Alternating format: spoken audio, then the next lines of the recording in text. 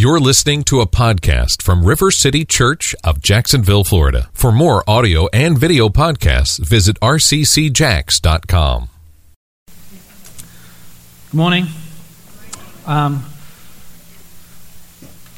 In recent years, our culture has become fascinated with the living dead, with vampires and zombies, and they've grown in popularity with The Walking Dead and the comics and TV show and World War Z and Twilight books and movies and True Blood and all sorts of other pop culture examples of vampires and zombies. And these things have been in our pop culture for a little while, but in the last few years, there seems to be a lot more interest in vampires and zombies. I found a website where you can zombie yourself, which of course I did, because there's nothing better than when you're preparing a sermon than procrastination. And so, do you want to see my zombie picture? I'm just asking to be polite because I'm going to show it anyway. Let's see my zombie. There we go. It's my zombie picture. I know what you're thinking. Look at those British teeth. I know. It's true, they're my actual teeth. They're not the zombie teeth. I wish that wasn't true. And the thing about vampire stories and zombie stories, thing about these characters is that they are the living dead. They are creatures that are living. They are walking, they are breathing, they are talking, but they are really dead. And many people have noted that our culture's current fascination with these stories is because that is how many people feel. They are living, but they are really dead. And the thrust of many of these stories is addressing the fear of facing this truth. That we're walking around this earth, living and breathing, but really we're dead. And last week, Tom spoke from Ephesians 5, where it says, "Wake up, sleeper, rise from the dead, and Christ will shine on you." And he spoke about how we build walls for ourselves. We build walls and fences of security and safety to shield us from pain, to protect us from the world. But the thing is that those walls and those shields never work. And they leave us asleep. We are living, but we feel dead. We are living, but in reality, we may as well be asleep. And over the summer, we're going to do a series called Beyond Us. And this sermon series is going to be about how today, what does it look like to live beyond ourselves? What does it look like to live lives that are more than just us and our problems and our issues? But how do we live lives that go beyond us into Jacksonville and beyond? And we're going to pick up where Tom left off last week in Ephesians 5. What does it mean to be awake? What does it mean to be alive? So, Ephesians 5 says this: "Therefore, do not be foolish, but understand what the Lord's will is. Do not get drunk on wine, which leads to debauchery," which basically is saying, do not fill your life with things that lead to death. "Instead, be filled with the Spirit, speaking to one another with psalms, hymns, and songs from the Spirit. Sing and make music in your heart to the Lord, always giving thanks to God the Father for everything, in the name of our Lord Jesus Christ." The letter to the Ephesians is written to a good church, a healthy church, not a church that's in the middle of a great conflict or controversy, unlike every other New Testament letter. Every other New Testament letter is written to a church which is in the middle of some kind of conflict, some kind of controversy. And do you say controversy or do you say controversy? controversy. Got it right. Ooh. So whereas every other letter is written in those circumstances to address an issue, this letter to the Ephesians isn't written that way. This letter to the Ephesians is written to a good, healthy, growing church. Eugene Peterson in this book, this is an amazing book, and if you are a reader, you like to read, little Christian books or theology books, I greatly encourage you to read this. This is called Practice Resurrection, and it's an amazing book on the book of Ephesians, about growing in Christ and learning to live in the patient work of the Spirit. And he says in this book, he says, Ephesians works in the other direction to all the other letters. It immerses us in the holy and healthy conditions of which a mature life can develop. It's a letter written to a good church that he wants to become a great church, that he wants to come alive.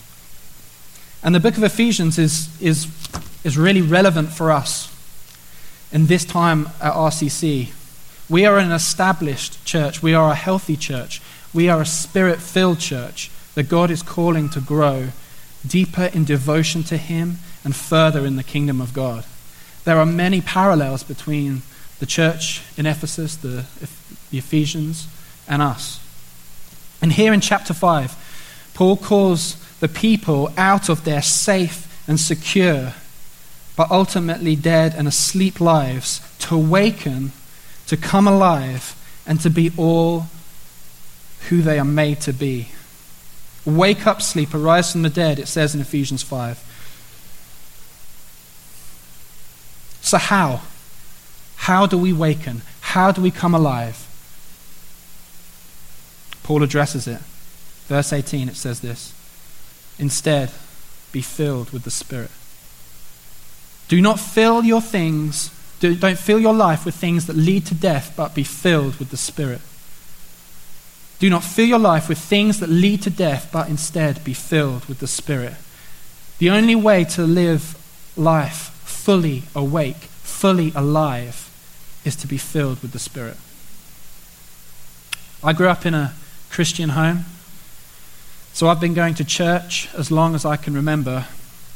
And like many of you who grew up in church, I can't pinpoint an exact day where I became a Christian. I know from my childhood I spent a lot of it colouring in pictures of Moses and other people with sandals and beards. And so I grew up in church. I grew up with parents who had faith. I grew up in this environment of faith. And so I can't look back at my childhood or my teenage years and pinpoint a day that I became a Christian. There were certainly important days and important marks, like various summer camps or when I got baptized as a young teenager. And there were various important times, but I can't pinpoint a day where one day I wasn't a Christian and the next day I was. And that might be true for some of you. But as I look back, even though I can't pinpoint one day where I became a Christian, I can pinpoint the day that I was filled with the Spirit. I was 15 years old, living in London with my parents, obviously. I wasn't Oliver Twist.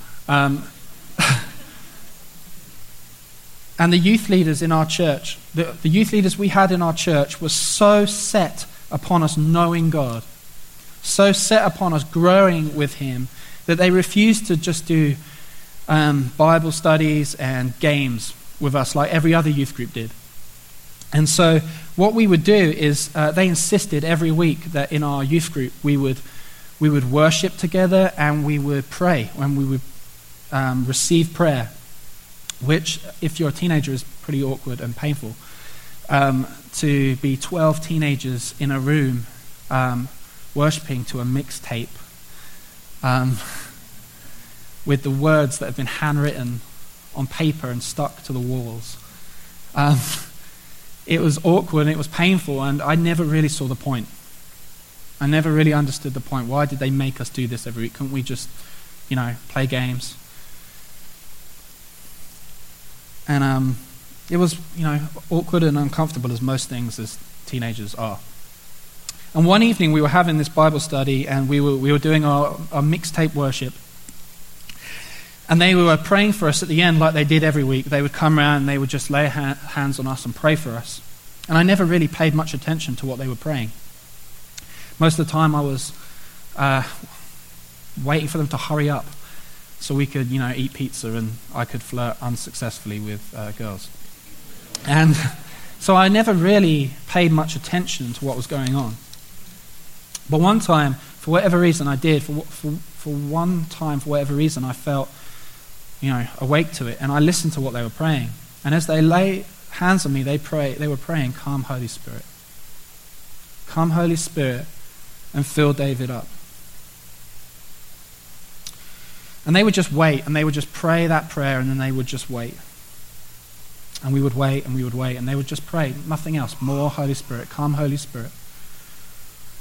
And I remember this one time, and they were praying, and they were saying that I noticed. And it hit me. It just hit me like this flood of energy. This flood of warmth and love. The most incredible sense of the holy power of God filling me up. It's hard to describe. It was kind of like energy. It was kind of like electricity, but it wasn't like a shock. It wasn't like, painful. It was like kind. It was gentle. It was warm. It was loving, but it was powerful. It was kind of like this kind electricity. And it was overwhelming. I just totally didn't expect it. And it was overwhelming, and it just hit me like a flood, and it was so overwhelming I fell over. And luckily there was a beanbag. God provides. There was a beanbag underneath me, and I fell down, and I wasn't really thinking about it, because if I had thought about it, there's no way on earth I would ever have fallen over in front of all my friends when no one else is falling over. It's not, I'd never seen this. I'd never seen anyone fall over in the Spirit or fall over in church before. I didn't know what it was. And I had no framework for it. I had no understanding of it, but I just knew what I was feeling was this incredible warmth, this incredible love, this incredible power of the holy presence of God filling me up. And I had experienced the presence of God in worship before. I had been to, sort of Bible camps, and sometimes at church, on very specific occasions where the worship had been really powerful, and I had experienced God. I'd experienced the presence of God. But I had never had an experience where God had been inside of me, had been in, this presence of God, which I'd experienced perhaps on the outside in the room, that he came to live and be and dwell and fill me. So great. So what? I had a powerful experience, and I fell over and, probably shook a little bit. Good for me. So what? What changed? In short, everything changed. I already had faith. I'd grown up in this Christian home. At some point, I'd kind of become a Christian. I'd got baptized. I'd wanted to get baptized. I believed in God. I believed in Jesus. I knew who Jesus was. I knew what he wanted to do. And it's not like it was just a religion for me either. I had a relationship with God. I would pray. I would know him. I had a relationship with God. I had a relationship with him. And I already had some desire to follow him and know him. That existed in me already. But what happened that evening when the Holy Spirit filled me up was that God took that faith, God took that understanding, God took that desire and that relationship I had, and he set it on fire. I went from being someone who believed in God and knew God, knew him personally, to someone who was on fire for him. My hunger to know him exploded. I wasn't interested in being a Christian anymore. I just wanted to be consumed by him. I wanted to be taken over by him. I wanted my whole life to be his. I wanted everything he had. I wanted everything that God is. And you want to know what being alive looks like? You want to know what being awake looks like? It looks like being filled with the Spirit. Do not fill your life with things that lead to death, but instead be filled with the Spirit. The Greek word in this verse, in verse 18 of chapter 5 of Ephesians, the Greek word for to be filled is pleiaro. And this Greek word pleiaro doesn't mean just to be filled. It means to be filled to overflowing. We need to be continually asking for more of the Spirit. We need to be filled by Him, and we need to continue to be filled by Him. Not because we leak, not because we lose Him, not because He diminishes in us in any way whatsoever, but because we need to be overflowing with the Spirit. There is a difference to being filled with the Spirit and to being overflowed with the Spirit, overflowing with the Spirit. And I'm going to illustrate that. So I can fill this glass up. I see this glass, I fill it up. There it is, full. And a little overflowing. So it's full and a little overflowing. But now is it overflowing? Now is it overflowing? No, it's just full. It's just full. The only way it can continue to overflow, is if it keeps getting filled.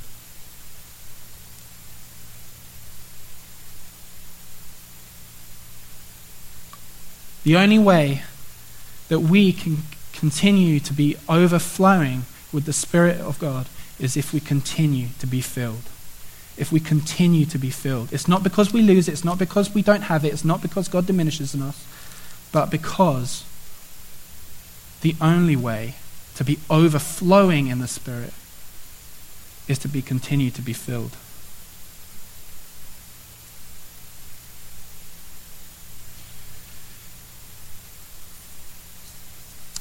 So to be awake and to be alive, to not be a zombie, to not walk around asleep,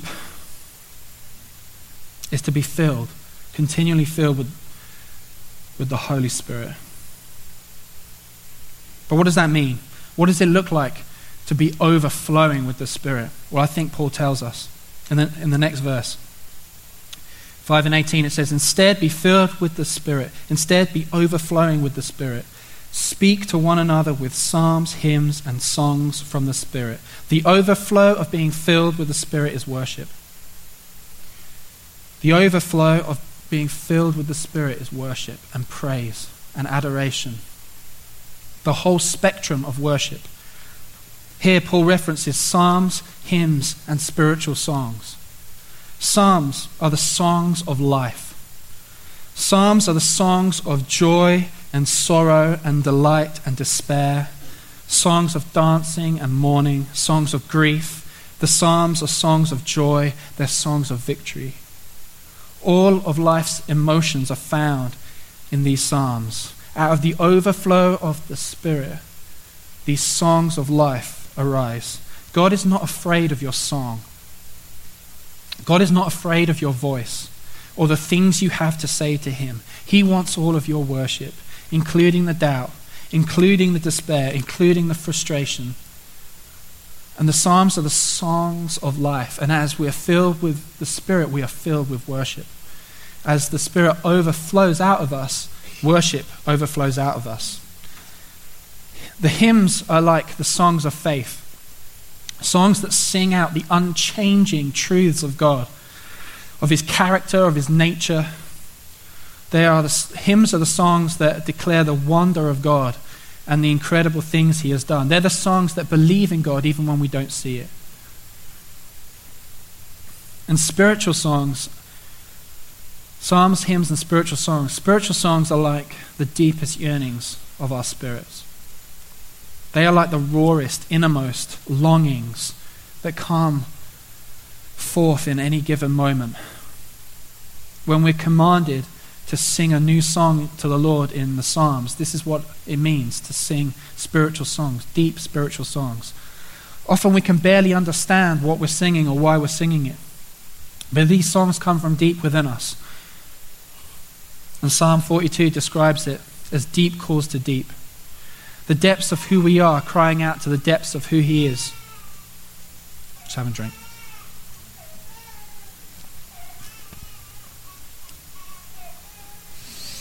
And Paul's clearly talking about song worship here in these psalms, hymns, and spiritual songs. He's clearly talking about song worship. But he's talking about more than that as well. The next verse says this: sing and make music in your heart to the Lord, always giving thanks to God the Father for everything, in the name of our Lord Jesus Christ. It's not just about singing. And Paul uses this metaphor of singing, psalms, hymns, and spiritual songs, of what it means to be overflowing with the Spirit. But what he really means, and what he gets to, and what you can see throughout all of his letters, is that it's not about just singing.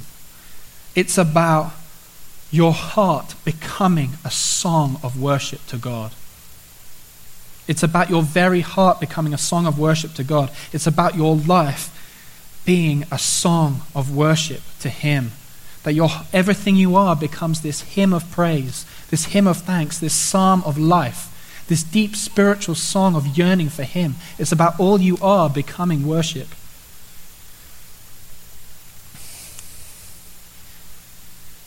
It's about becoming a living sacrifice, as he says in another letter to the Romans. It's about taking every thought and making it captive to him, which he says in another letter to the Corinthians. The overflow of being filled with the Spirit is a life that's awake. Awake to the glory of God. Awake to the kingdom of God. Awake to love others. Awake to God's work in our world.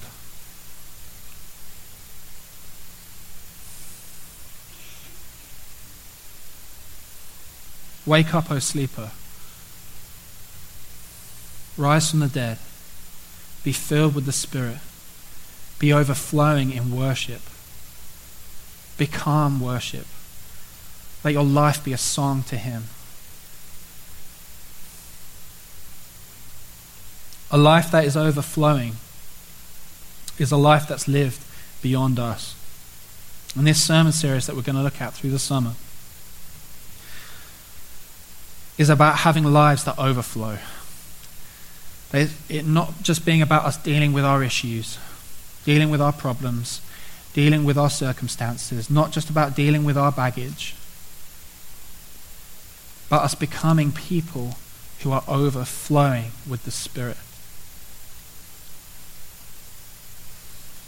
The story of the Ephesians is, and you can read this in Acts 19. In Acts 19, Paul goes for the first time to the Ephesians, and when he gets there, they don't know about the Holy Spirit, and he teaches them about the Holy Spirit, and then they get filled with the Spirit.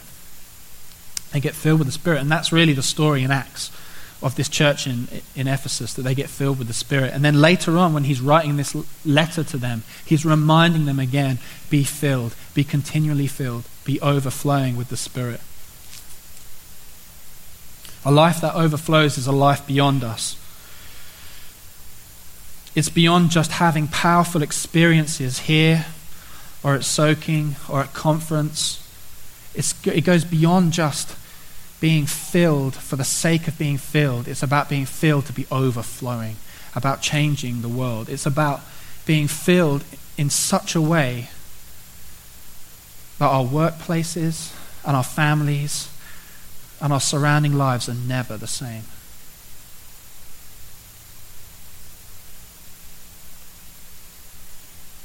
For about a year now, I think it's about a year, the Lord's put a prayer on my heart that I've been praying for our church, for RCC. I've shared it a little bit with the staff over the time, but the prayer of my heart, probably more than anything in the world actually, is that RCC would be a church that is overflowing with the Spirit of God, that God would move in such a powerful way, that that the Spirit of God would move in such a powerful way that we would never be the same again, and that Jacksonville would never be the same again.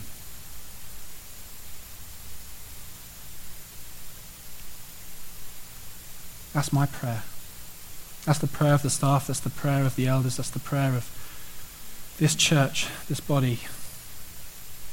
Lord, would you move in such a powerful way that we would never be the same again, and this city would never be the same again. And what we're going to do is we're going to stand now.